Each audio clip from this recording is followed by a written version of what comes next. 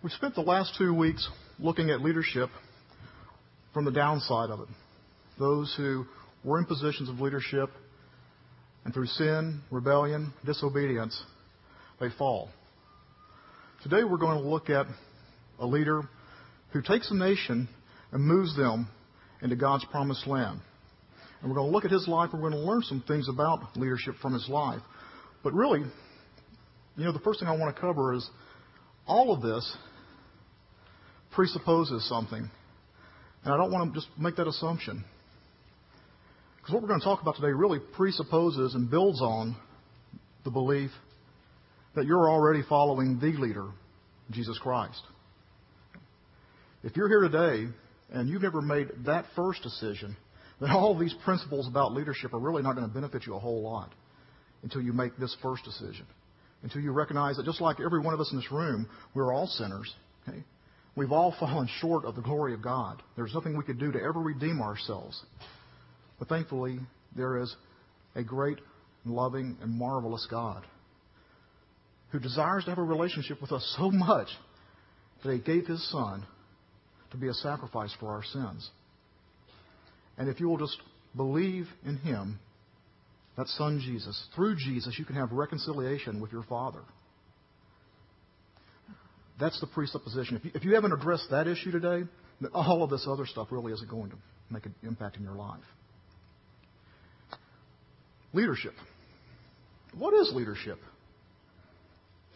Leadership really is this. It's about influence. It's about having and exerting influence in the lives of the people around us. When you think about this story and the nation of Israel, you look at Moses, what a great leader he was. He leads them all the way up to the promised land. One question comes to mind, or it should, as you wonder the next chapter, as we turn from Deuteronomy over to Joshua chapter 1. Why Joshua? Of all the people there in this nation of Israel, why Joshua? How does Joshua end up being this person? Well, there's a couple of passages of Scripture I want us to look at to start gaining some insights here. The first one is found in Numbers chapter 11. We have that, guys? There we go. Meanwhile, 2 men, Eldad and Medad, had stayed in the camp. They were listed as leaders, but they didn't leave the camp to go to the tent. We're talking about the tent of meeting here where God came and visited with Moses. Still, the Spirit also rested on them when they prophesied in the camp. The young man ran and told Moses, Eldad and Medad are prophesying in the camp. Now, that's not really, I just want to give you the context. Look what we'll learn. Joshua, son of Nun, who had been Moses' right-hand man since his youth, said, Moses, Master, stop them. That's one of those verses that we read when we're reading through our yearly Bible reading. We just kind of skim right through that and we miss what it says there. But Joshua, son of Nun, who had been Moses' right-hand man since his youth. Let's look at Exodus 24. Again, it's a familiar passage of Scripture. What's getting ready to happen here is Moses is getting ready to go up on the mountain and receive the 10 Commandments. The Lord said to Moses, come up to me on the mountain and wait there that I may give you the tablets of stone with the law and the commandment which I have written for their instruction. So Moses rose with his assistant Joshua, and Moses went up into the mountain of God. Did you see this? Who leaves from the nation of Israel to start going up the mountain? Moses and his assistant Joshua. Now, the next couple of verses, what we learn is that Joshua basically stays in the midpoint on the mountain, and Moses goes all the way up to the top of the mountain and meets with God in the clouds. Okay? Exodus 32. For 40 days, Moses meets with God. 40 days. Then Moses turned and went down from the mount with the 2 tablets of the testimony in his hand, tablets that were written on both sides, in the front and the back. 17. They're coming down. And remember, God's already told Moses while they're meeting together, hey, you need to get back down there because your people are worshiping a golden calf. And I'm this close to just wiping them out. I'm fed up with it. Okay, so Moses understands what's happening down there.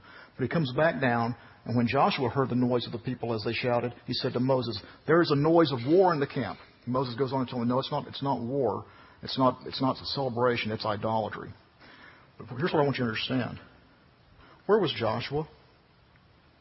For 40 days, waiting halfway up the mountain for his master Moses to come back. 40 days. I don't do well waiting for 4 minutes while Michelle's in the dressing room. And we learned that early on in our marriage. And so I quit going shopping with her. All right? 40 days he sits there by himself. The nation is down there in the valley. Moses is with God. And Joshua waits for 40 days on his master. We learn our first principle of leadership and becoming leaders at the beginning stage of developing as leaders. We learn right here. And that's this, okay? Leaders are made, they're not born, okay? Leaders learn from other leaders. Why Joshua? Because Joshua had been Moses' assistant from his youth. Why Joshua? Because Joshua was Moses' right-hand man. He was right there with him at the formative steps. He's halfway up the mountain when Moses goes to get the Ten Commandments. He's the first person other than Moses to see the Ten Commandments. Why Joshua? Because he's put himself in a position to learn from Moses as a leader. That's why. You know, in this day and age, there is a plethora of leadership resources available to you and I. We can go in and pick out books anywhere. There are great speakers and teachers. You know, when I was growing up, small town South Arkansas, you had whoever your pastor was.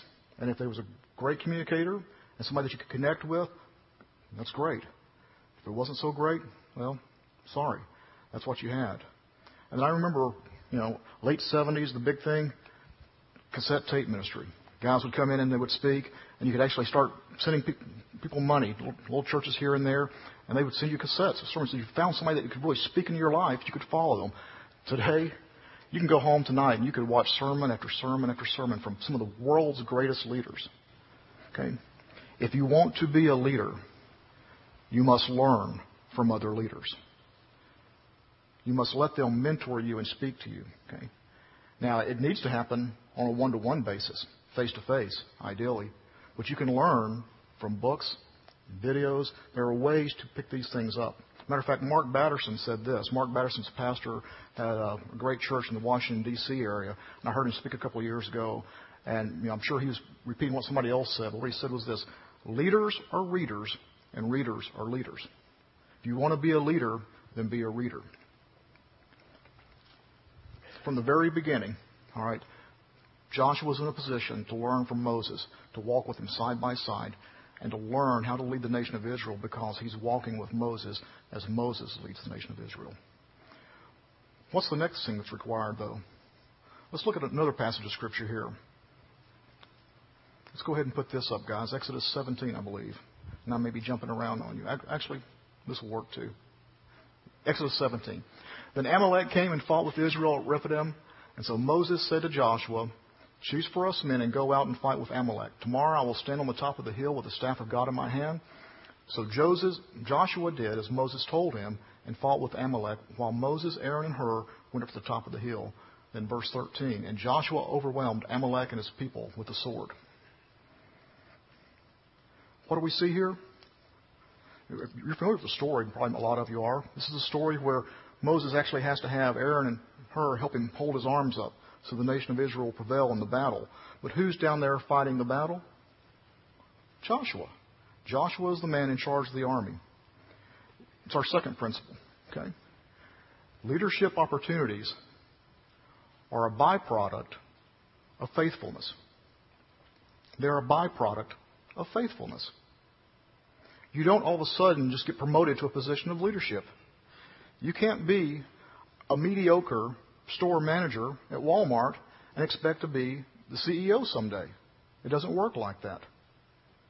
Okay? We don't get promoted above our abilities. Byproduct of faithfulness. Jesus said it like this, Luke chapter 16. Okay? We're going to look at the message here. If you're honest in small things, you'll be honest in big things. If you're a crook in small things, you'll be a crook in big things. If you're not honest in small jobs, who will put you in charge of the store? We all like the idea of being leaders, don't we? I mean, we like the ring of that. We like the sound of that. I want to be in charge of the store someday. Yeah, that sounds great. Well, are you going to be faithful and diligent in the small jobs? One time, one of my summer jobs when I was in college, I was working for this defense contractor out in East Camden, Arkansas, where they had a lot of defense contractors out there. My dad was working there, and basically, certain number of employees, your children can get summer jobs there if you're going to college. And so there was a crew of about 10 or 12 of us guys, and I was supposed to be learning a specific skill set. And I get there the first day of the job, and this guy that loved to educate college boys where we were in the grand pecking order of things brought me a broom and put me in this dusty warehouse. Said, "Here, just sweep. This is filthy. This is dirty. Just sweep it out." So I start sweeping at 8:30 that morning because you have to get photograph and get the uniform and the badge and all that kind of stuff first. And I start sweeping. I sweep for the first break. And I catch him at the first break and said, I thought I was supposed to come here and do this. And I kind of lay out what I thought I was going to come and do that summer. And he said, "Well, okay. Have you finished sweeping the warehouse yet?" "Well, no, I haven't finished that yet." "Well, okay, go back." Swept the warehouse for an entire day and a half before it really dawned on me it was just about finishing this first task. You want to finish this first task and do it well, and then we'll talk about seeing if you can do something beyond sweeping. But until you can sweep a warehouse and get it the way I want it, why would I start teaching you something else? Many times you and I are like that. We want to rush forward. We want to be the leader, but we don't want to pay the dues on the front end. Larry Bird, great basketball player. You know what he used to do every morning as a kid? Get up every morning, walk to his gym, shoot 500 free throws for school every morning. You think he just happened to get to the NBA Finals and shoot game-winning free throws? No. It starts with a lifetime of discipline, a lifetime of being faithful in the small things. And as we prove ourselves faithful in the small things, our area of influence expands and it grows. Let's look at this next slide here.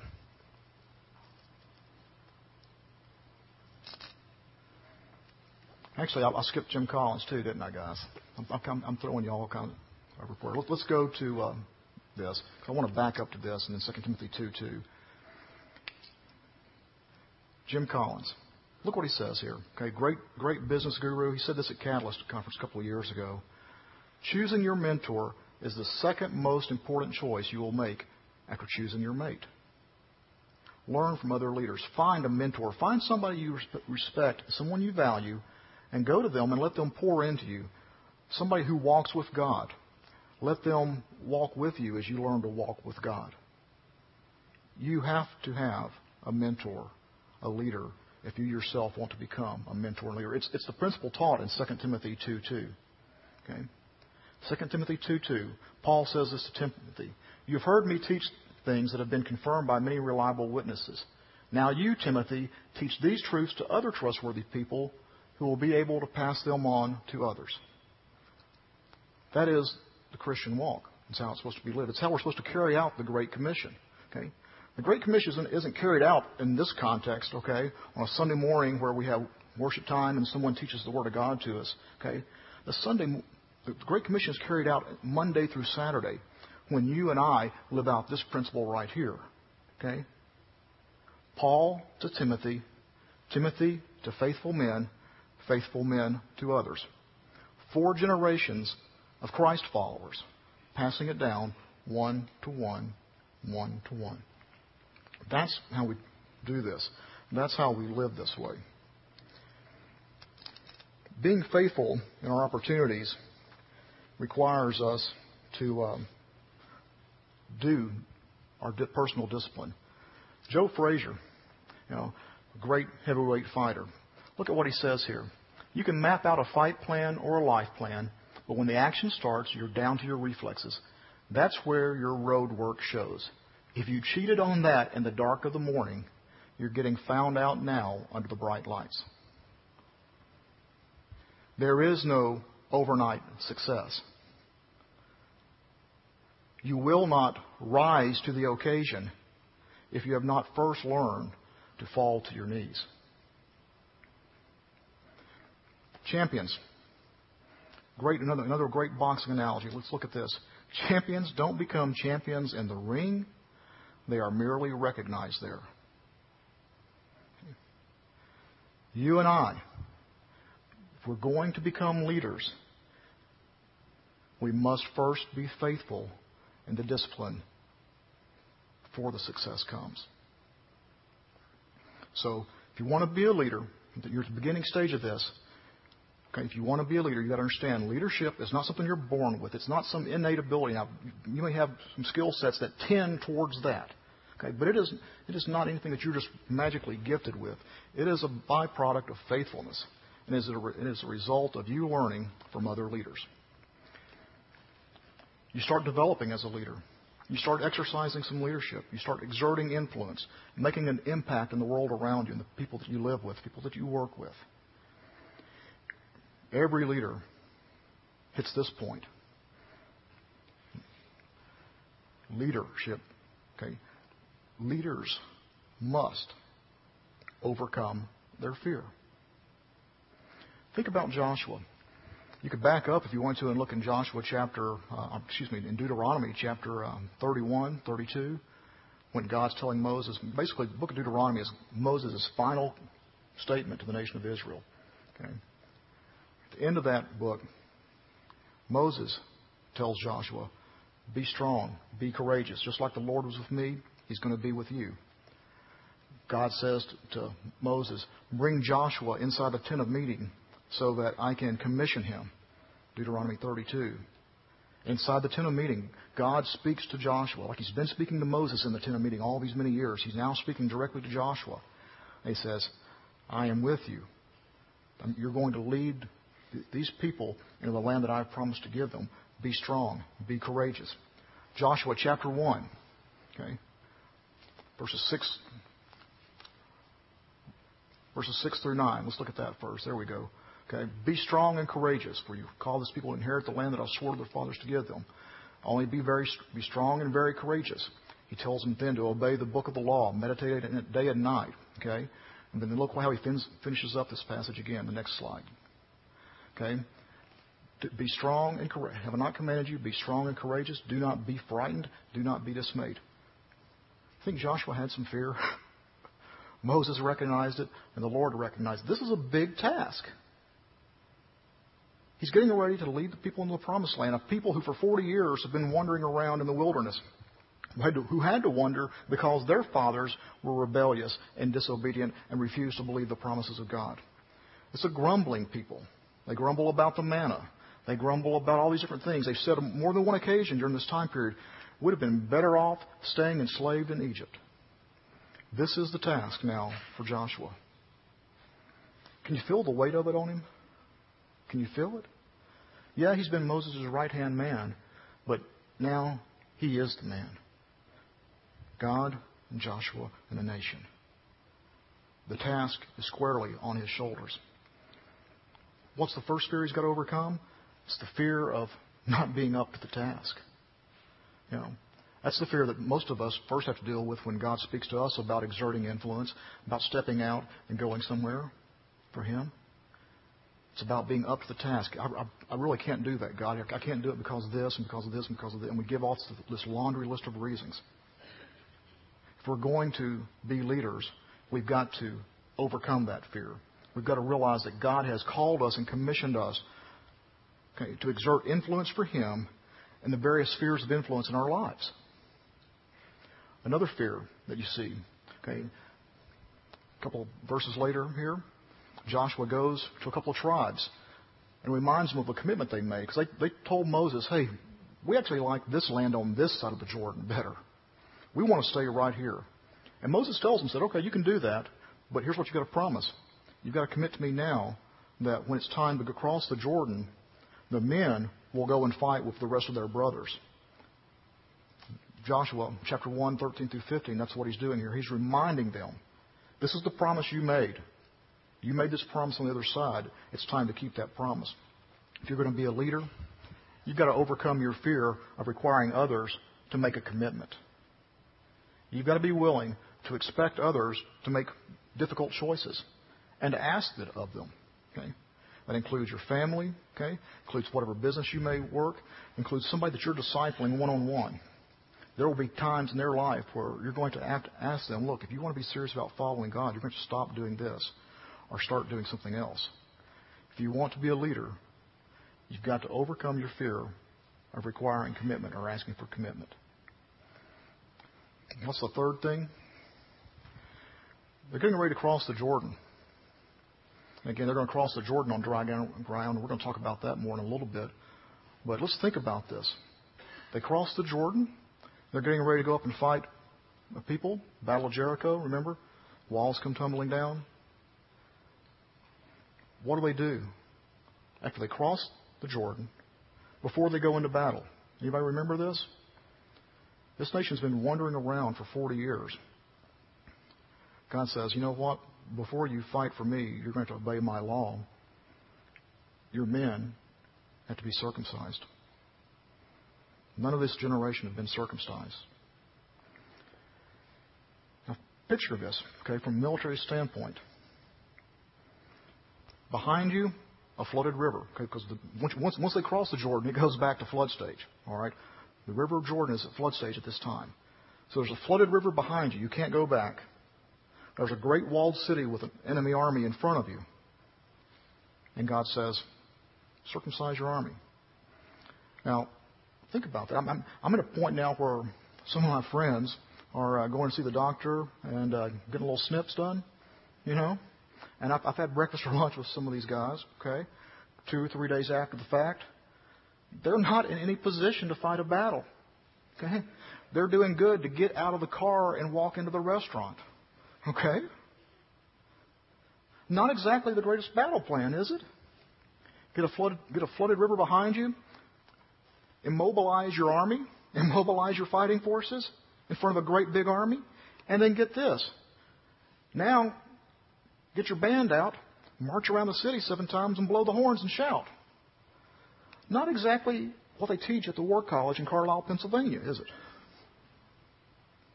If you're going to be a leader, you've got to overcome the fear of unconventional methods. Because if we're going to give honor and glory to God, it's going to have to be unconventional. It's going to have to be something beyond us. Okay? If it's success that we can generate it through our own ability and our own talents, there's no glory to God in that. Leadership involves moving people forward and overcoming the fear of, this doesn't make any sense. There's no way this can work out. And moving forward and moving through that anyway. The heart of what I want to leave you with today is this last bit. I want you to understand the end of leadership, the final result, if you will. Come through my slides here. I want us to look at 2 great coaches. Bill Walsh, Vince Lombardi. 2 of the greatest football minds that have probably ever existed. Lombardi, in 8 seasons, won the title 5 times. That's why the Super Bowl trophy is called now the Lombardi Trophy. Tremendous leader. Bill Walsh, great leader of the San Francisco 49ers, won the Super Bowl on multiple occasions. But there's a difference between these 2. Let's look at this difference. The genius, Bill Walsh, and that's his date of birth, okay, and date of death. November 30th, 31 through July 30th, 2007. What's the difference? Look at this next slide. You see all these gentlemen here? Mike Holmgren, Dennis Green, Bruce Coslett, Sam Weish, Ray Rhodes, George Seifert. You know who they were? They were assistant coaches for Bill Walsh. Let's look at the next slide. Well, we'll go to this one. That's fine. Look at that. Okay, all these great guys. Sean Payton, Tony Dungy, Bill Belichick, Lovie Smith, John Gruden, Shanahan, Fossil. Okay, all great coaches. who went on to have great success. Now let's go to the next slide. See? There's the coaching tree. And this really isn't up to date for the last year or two, okay? But that's the coaching tree. And you can't really read it probably from out there. But that's the first generation assistant coaches, and then the second generation, and then even the third generation and fourth generation of coaches. Coaching in the NFL as head coaches that come out of the Bill Walsh coaching tree. Think Bill Walsh had an impact beyond just coaching the 49ers? Difference? Vince Lombardi. You know what Vince Lombardi's coaching tree looks like? That's Vince Lombardi. Great coaches, both of them, great coaches. Okay. One, though, leaves a legacy pointing really back to himself. Here's the quotes of Vince Lombardi. Here's the game plan of Vince Lombardi. Here's the zone blocking scheme from Vince Lombardi. Okay. The other one has a coaching tree that, Mike Tomlin, goes to Tony Dungy, to Dennis Green, to Bill Walsh. There's going to be somebody someday down the road that's going to think Mike Tomlin is a great coach, and here's what he taught, and it's really something he got fourth generation later from Bill Walsh. You know what? That's okay. Bill Walsh is okay with that, I bet. Because great leaders understand this. Great leaders leave a legacy. Great leaders leave a legacy. Okay? They do that, okay, by this. They leave a legacy by investing in the lives of other people.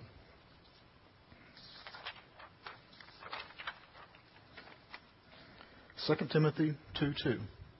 It's that principle again. What you've heard and learned from me, teach to faithful men who will then be able to pass it on to others. If you want to be a leader, leave a legacy. It's not enough just to achieve success by yourself. You need to leave a legacy. It's about investing and pouring your life into someone else so that they will have greater success than you've had. This is where the world sometimes gets it all messed up. We think at our jobs, guys, we think in our arenas of influence, we have to be indispensable. I'm going to tell you this right now. If you are indispensable where you are and you've been there more than 3 or 4 years, you're not just indispensable, you're a failure. Because the goal is to reproduce yourself.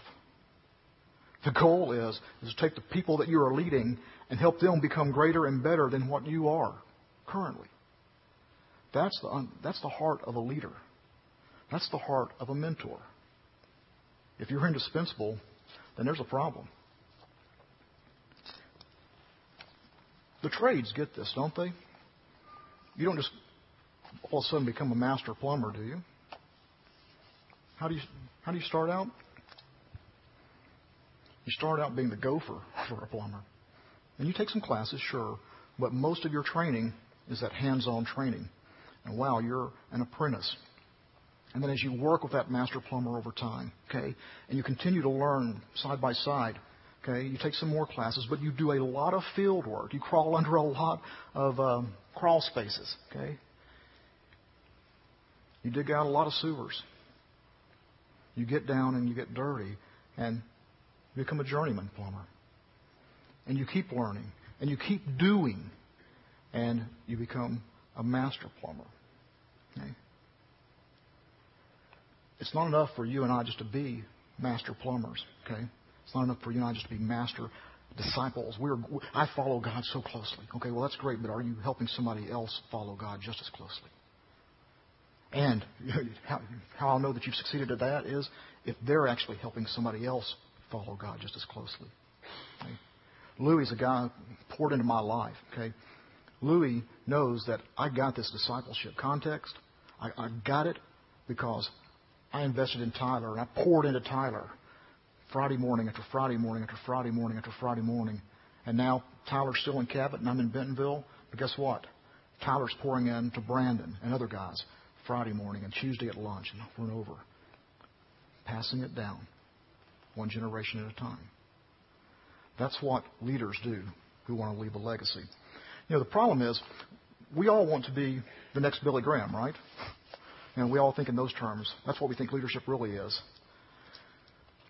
Occasionally you might find someone who thinks in terms of it's about being a person who mentors or disciples or leads to Christ, pours into the next Billy Graham. Rarely do we think in these terms of being the person who mentors or disciples, the person who mentors or disciples, the person who mentors or disciples the next Billy Graham or Hudson Taylor or whoever. Okay. How do you leave a legacy? By investing in others. How do you pull that off? Let's look at a quote from John Maxwell. Achievement comes to someone when he is able to do great things for himself. Success comes when he empowers followers to do great things with him.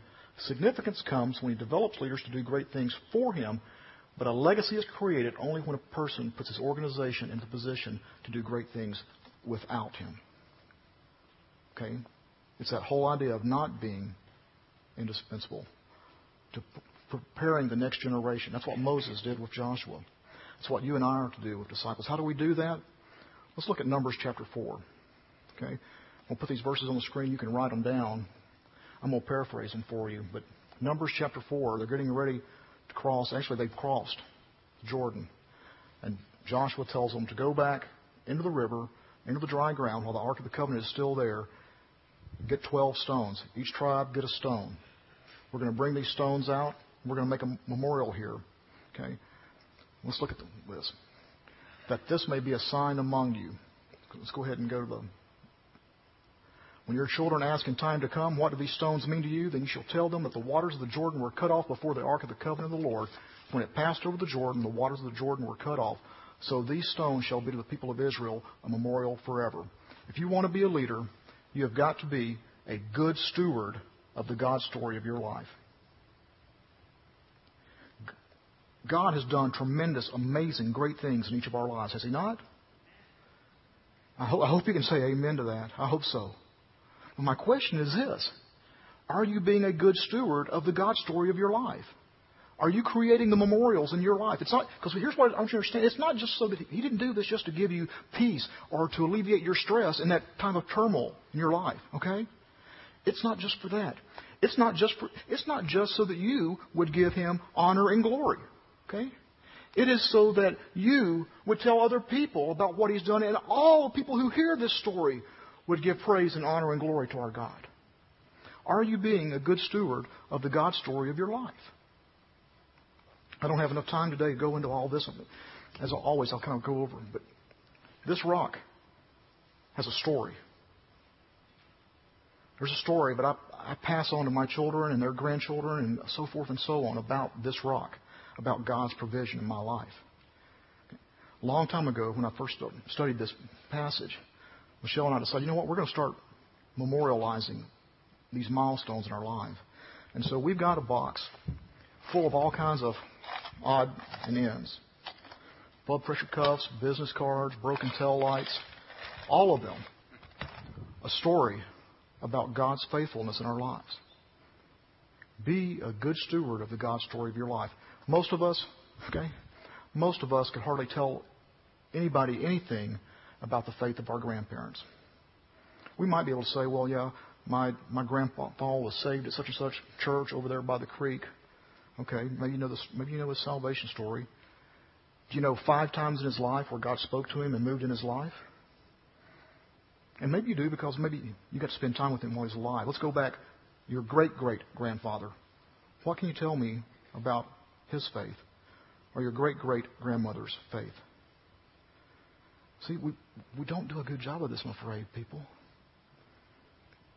God works in our lives. We maybe tell a few people orally, but we don't record it for all generations. We don't write it down. In this day and age, we don't videotape it. Imagine the power, okay?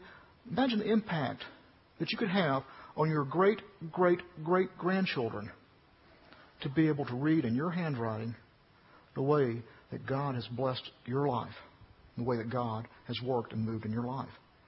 That's what a leader does. Okay? Leaders leave a legacy by investing in others and by being good stewards of the God story of their lives. We're going to have a time of response in just a second. Jared and the team is going to come back up and lead us in a time of response. And as we do that, I want you to be thinking about these 3 action points, really. If you want to be a leader, find a mentor. Go to someone and say, hey, I would like to have you help me learn to walk with God. Find a mentor. I don't care how old you are. There's somebody who can help you learn to walk with God closer than what you are right now, no matter how close you walk with God. Second thing, though, be a mentor. Intentionally invest in the life of someone else. Intentionally pour into them and help them learn to walk with God. And third thing, be a good steward of the God story of your life. It's not meant just to save you from the trouble that you are in. It's meant to be passed down from generation to generation to generation to generation. Moses told the nation of Israel, teach your children and your children's children. Pass it down. Pass it forward. Okay, that's what, Orthodox Judaism, they do a good job of this. They have the Seder, they have all those things. All right, they do a good job recounting the oral traditions. I'm afraid many of us, God works in our lives. We tell people around us immediately. We tell them when it happens. Seldom do we really intentionally go about telling our children and blessing our children with it. We may tell them around the dinner table. We may tell them around the campfire. We don't write it down. But we certainly don't think in terms of teaching them to pass it on to the next generation and the next generation. During this time of response, maybe you're sitting here and you're thinking, I need to first follow the leader, Jesus Christ. Well, today is the day for that. Maybe you're thinking, I need to find a mentor. I need to find someone to mentor me. Maybe it's, I need to start being a mentor. Maybe it's, I need to write down these stories that God has worked in my life and intentionally start preparing to pass them on. There's some index cards up here. If you feel led, I challenge you to come up, pick one up, and write down at least one person or one story in each of those categories. Somebody that you're going to go to become mentored by. Start living life together. Maybe it's somebody that you're intentionally going to start pouring into. Or maybe it's, I'm going to make a commitment on this card right now. We'll start writing down the God story of my life. That's what leadership is about. Okay? Really, front end, back end, it's the same thing. 2 sides of the same coin. Finding a mentor, being a mentor. 2 Timothy 2:2, passing it from one generation to the next. Would you respond today, however God's leading you? Be a good steward of the good story, or the God story of your life.